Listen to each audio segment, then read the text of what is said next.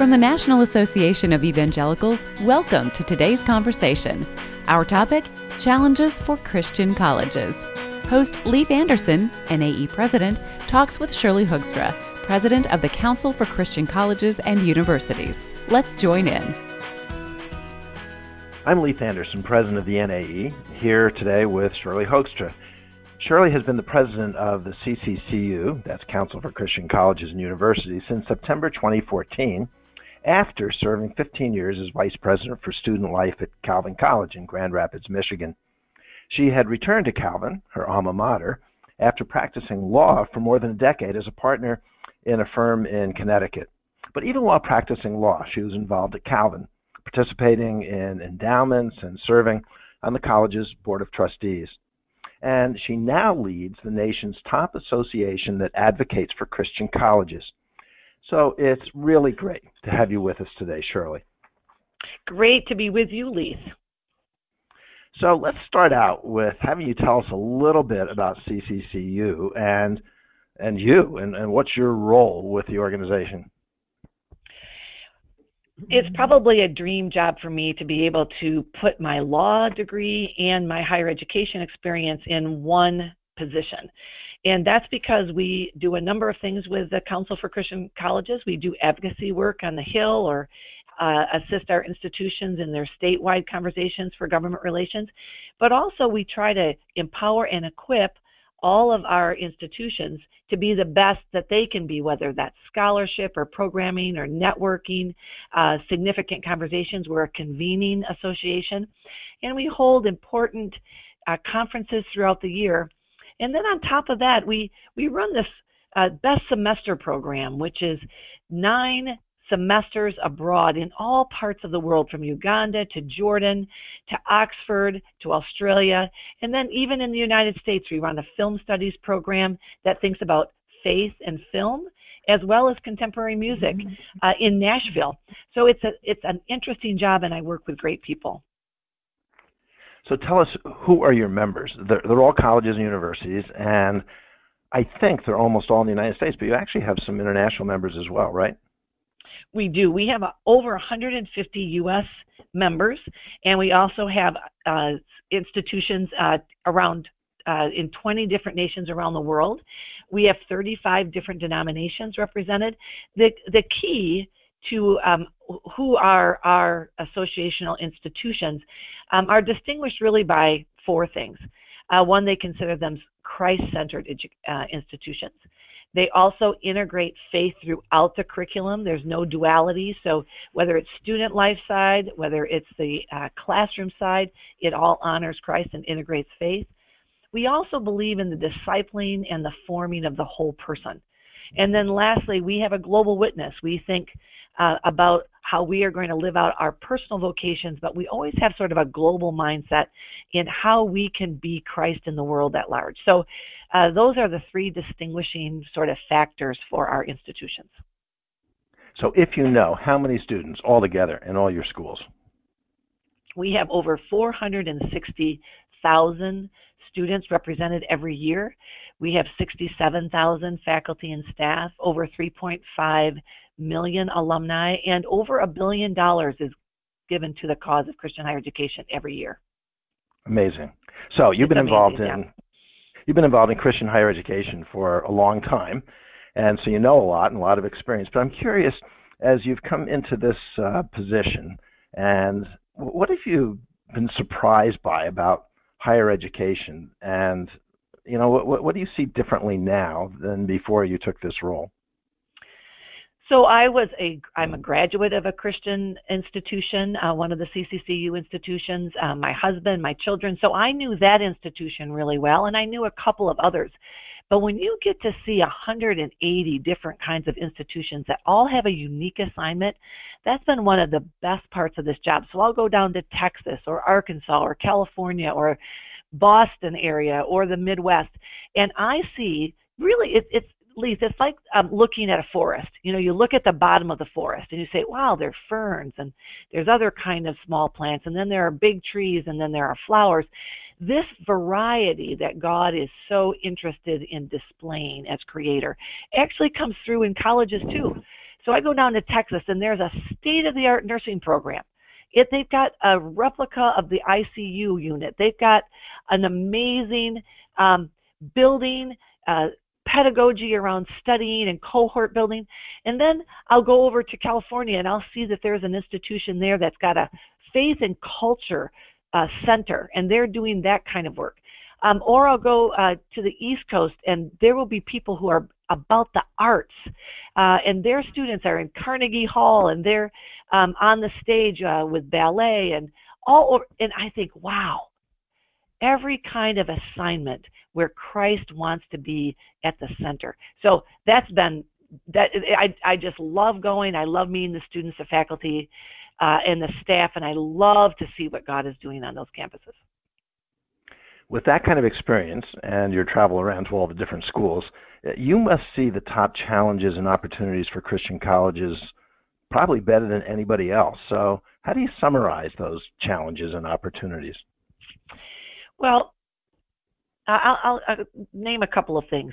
First of all, we all remember that 2008 was a financial downturn for the world, particularly for the United States.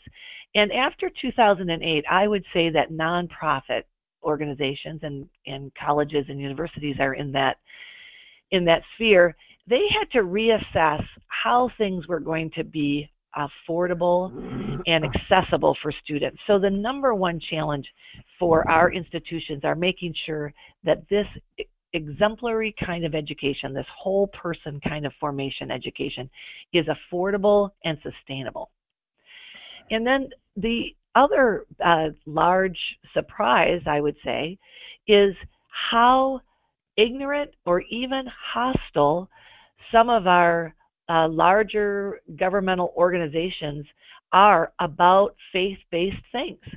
So when we would go to government and we would talk about what it's like to educate people with a Christ-centered education, with a sort of faith organizing kind of life, they would not be very knowledgeable about that. They'd have sort of an extreme idea about what it means to be a person of faith.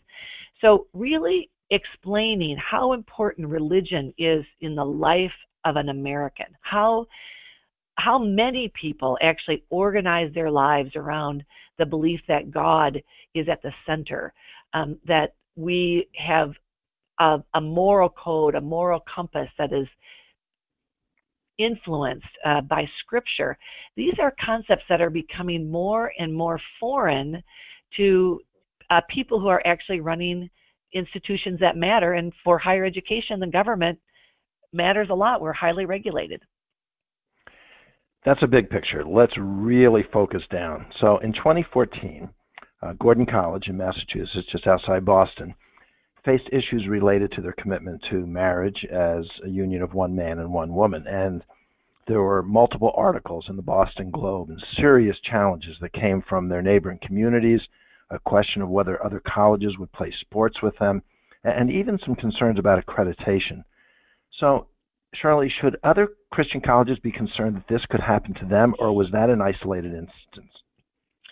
What Gordon College represented was regulation that was getting into institutional autonomy and mission. And there is a growing a scope expansion where government wants to be able to say, look, this is who you have to be. We are going to substitute our judgment for your mission. So when you have a mission that calls for an understanding of historic Christianity, in this particular case around marriage, the government was saying, we think we have a conflict, and we think we would like to have you bend to our will. And we're going to see that as government gives money to students to bring to Christian colleges, the government wants to continue to up the ante on where that money can go. Now, what we remind government, and successfully so, a number of people assisted the fine leadership at Gordon College who spearheaded the drive to help the accreditors remember, wait a minute, your own accreditation mission is that you have to recognize and honor the reason that colleges exist, whether it's Christian or secular. Likewise, we remind the government that it's a student choice issue. Students should be able to, really at least, they should be able to match their values and their beliefs with the way in which they want to get educated. It's been done for 200 years or longer, really since the founding of Harvard and Yale, that religious belief mattered and was not in conflict. So we have this tension. We keep talking. The democracy is working, but we're really vigilant now. Let's switch coasts from Gordon College in Massachusetts to 2016 in California, when a bill came up in the California legislature that would have had a big impact on faith-based colleges, the loss of Cal grants. So it was withdrawn, but after a lot of religious groups and leaders raised concerns and wrote op-eds. So talk about that situation, and is that something that you would expect would be reintroduced now or in the future in California and perhaps even in other states? This was a great trial run in California, Lise. We, as Christian colleges and as our association and California, there are over 30 faith-based institutions in California. 19 of them are CCCU members. What we realized was that the schools were not talking closely enough to government, in this particular case, Sacramento. So you know how when things are going along well, you think, they will continue to go that way. But Sacramento had gotten information about our campuses that was inaccurate. And they had gotten information from groups that were really looking to shut down the student choice in California. So the California presidents organized, their association organized, and they started on an intensive campaign to form allies and partners who would care about faith-based education to students, particularly underrepresented students, minority students who would have been really inordinately impacted by the change of the bill. But they also got into the offices of the legislators and said, look, we want you to meet us. We want you to know our hearts. We want you to visit our campuses.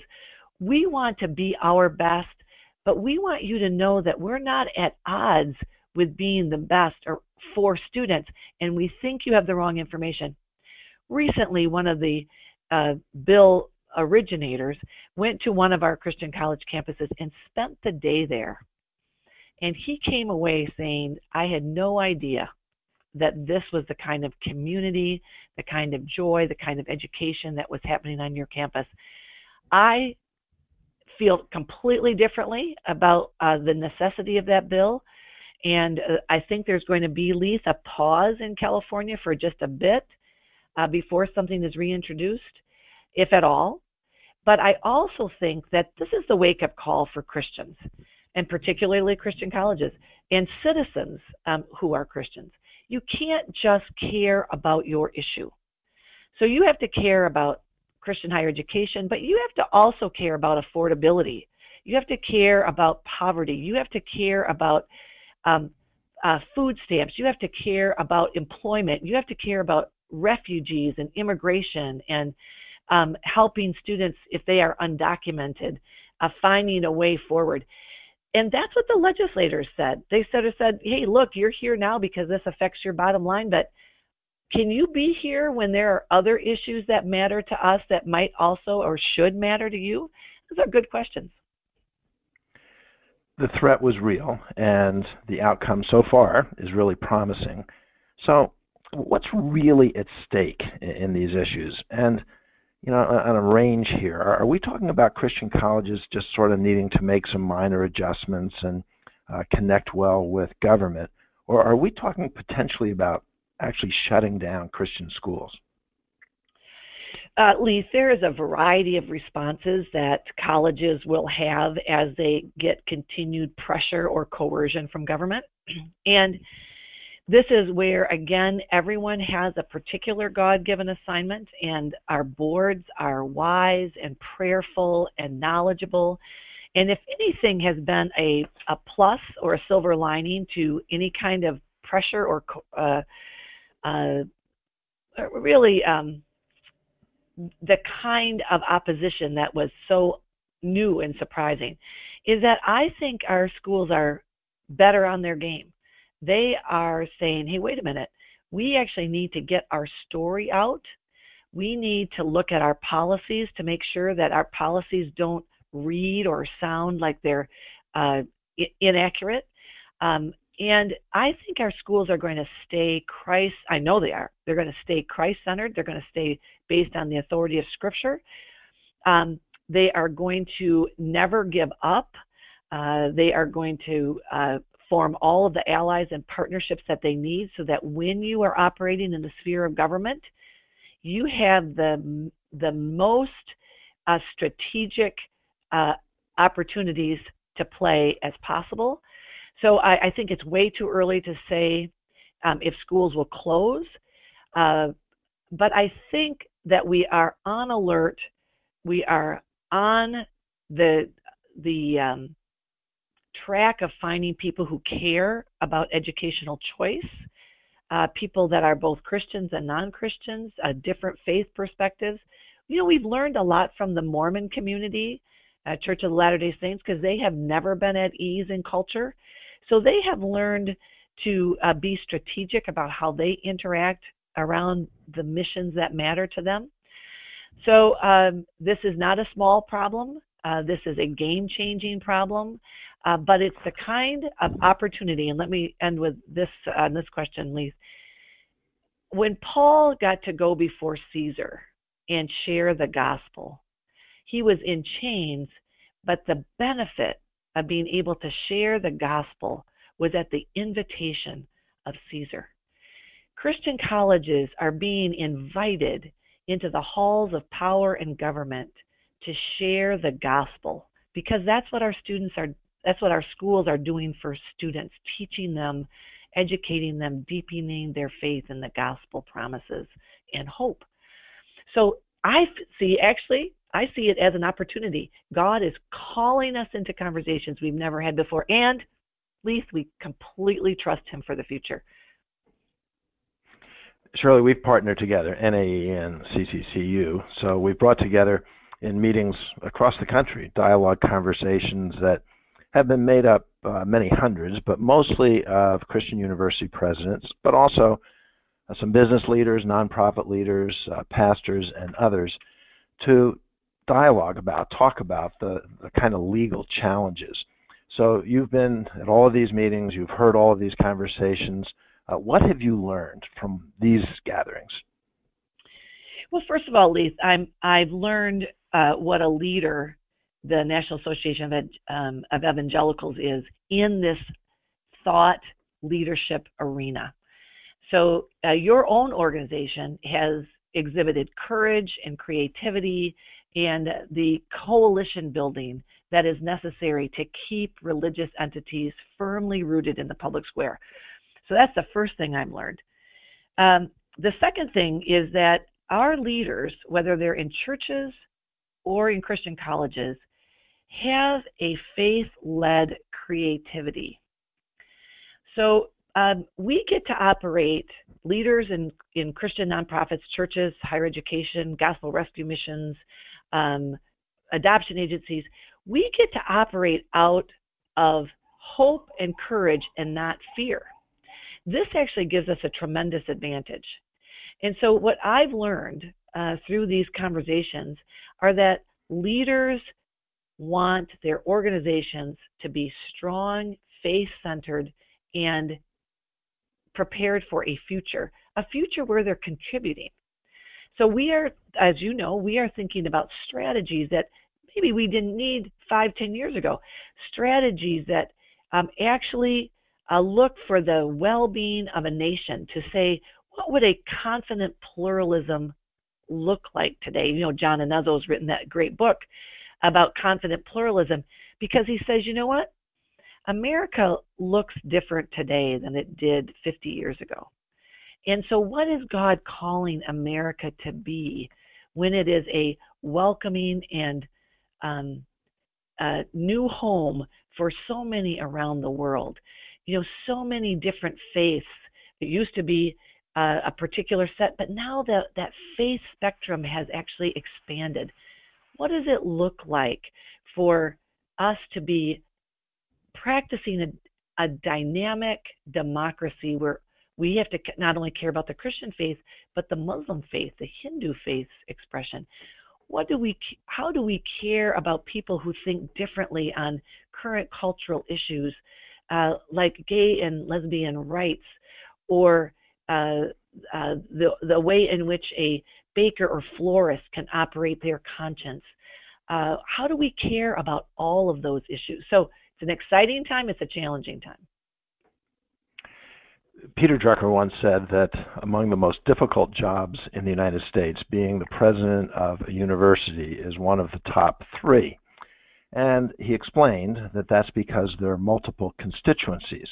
So there are donors and students and faculty and alumni, there's the community and accreditation, there's finance, there's so many different constituencies for a college or university. You probably know Christian college presidents more and better than anybody, and must give them advice. So what advice do you give to these college and university presidents in negotiating all of these competing interests in their constituencies? Well, first of all, they have to really be clear about the mission of their institution. They have to know that assignment. And then they have to choose to say, I won't look over my shoulder at what other places are doing. I'm going to be excellent in the assignment that I have. I would say, don't take things personally, that there are going to be people who agree with you and don't agree with you. Most presidents have learned to be both gracious and have a thick skin. And I think that's one of the best qualities that I have found when I deal with the 180 presidents in my association. To a person, they care about their students, their faculty, their alumni, the donors, their constituents. They are self-sacrificing, and they are unflaggingly gracious towards others. They are welcoming, and they are thinkers who really feel the large assignment that keeps expanding, Lise. 10 years ago, they didn't have to be government advocates. 10 years ago, they didn't have to have quite the fundraising expertise. 10 years ago, they didn't have to have this base of business relationships and medical relationships and legal relationships. The job is more and more complex, and people on social media today, they can be quite quick to critique and criticize. And I would say that our presidents, and the advice that I give to them and see that they are incorporating, is that, look, we serve an audience of one. And that is, does God say, well done, good and faithful servant? While they shepherd and hold this wonderful fiduciary duty towards their institution. I am impressed with what presidents do. I like it when you say that they need to learn to not take things personally and to have thick skin. And if you're really successful at doing this, I think you need to write a book about this, because there are a lot of pastors and politicians and other professionals who also need to learn to not take things personally and have a thick skin. You are such an amazing advocate for Christian higher education, and I'll admit we've talked a lot about the challenges that are being faced, and they are significant, but there's a lot of good, and you have a voice that uniquely explains the tremendous value and good, the things that excite you about Christian colleges. So let's hear about them. Oh, Lise, just last week, I get to hear about the graduates of a Michigan prison who are now getting a BA degree from one of our institutions in Michigan. Prison education is a Matthew 25 extension. Go and not only visit those in prison, but help them get new lives.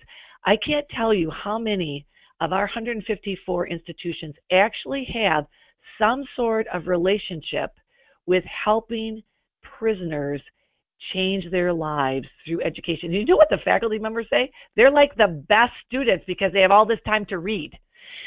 They come in completely prepared for the discussion. And these are men and women who have made mistakes, who are maturing in prison, who want to have either a more rich life if they have to stay in prison longer, but actually contribute back. So that's really number one. And we're going to form we're going to convene a group of educators who are working in prisons. The next thing is that Christian colleges are looking to form programs in cybersecurity. So I'm at a meeting in Washington, D.C., and people are saying, really, next to the nuclear threat, the United States is unprepared for cyber warfare.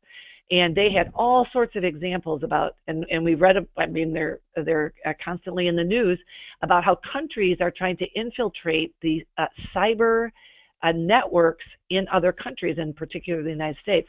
Christian college graduates are particularly and uniquely qualified, high moral standards, self-sacrificial, good judgment. They are honest, trustworthy people. These are the kind of people that could be trained up to, and if you can believe this, 1.5 million jobs every year go unfilled in the rapidly expanding field of cybersecurity. So that's another interesting thing that our colleges and universities are exploring. And of course, the field of nursing, the field of arts, these are constantly expanding. In fact, one of our Lee University grads was the winner of that competition program, The Voice. So it's the stories that come out in our last one is that we've been partnering with bone marrow transplant and a bone marrow transplant organization. We have almost 10,000 students who have signed up to be a donor for bone marrow transplants. Our goal is even higher than that, but as you can imagine, college student DNA is still some of the best in the world because it's young and undiseased and ready to give a new and second chance to somebody else. So anyway, those are the kinds of things we do on our campuses. It's about service. It's about you really being God's voice and hand in the world today. So many great things are happening. Our guest on today's conversation has been Shirley Hoegstra, President of the Council for Christian Colleges and Universities. I'm Leith Anderson, and on behalf of us all, very special thanks to Shirley. The National Association of Evangelicals is where we use influence for good. Today's conversation is one of many ways we connect and represent evangelical Christians in the United States. To discover more NAE topics and resources for you and your church, please follow along on Twitter at NA Evangelicals or on our Facebook page for the National Association of Evangelicals. And sign up for our email list when you visit our website at nae.net.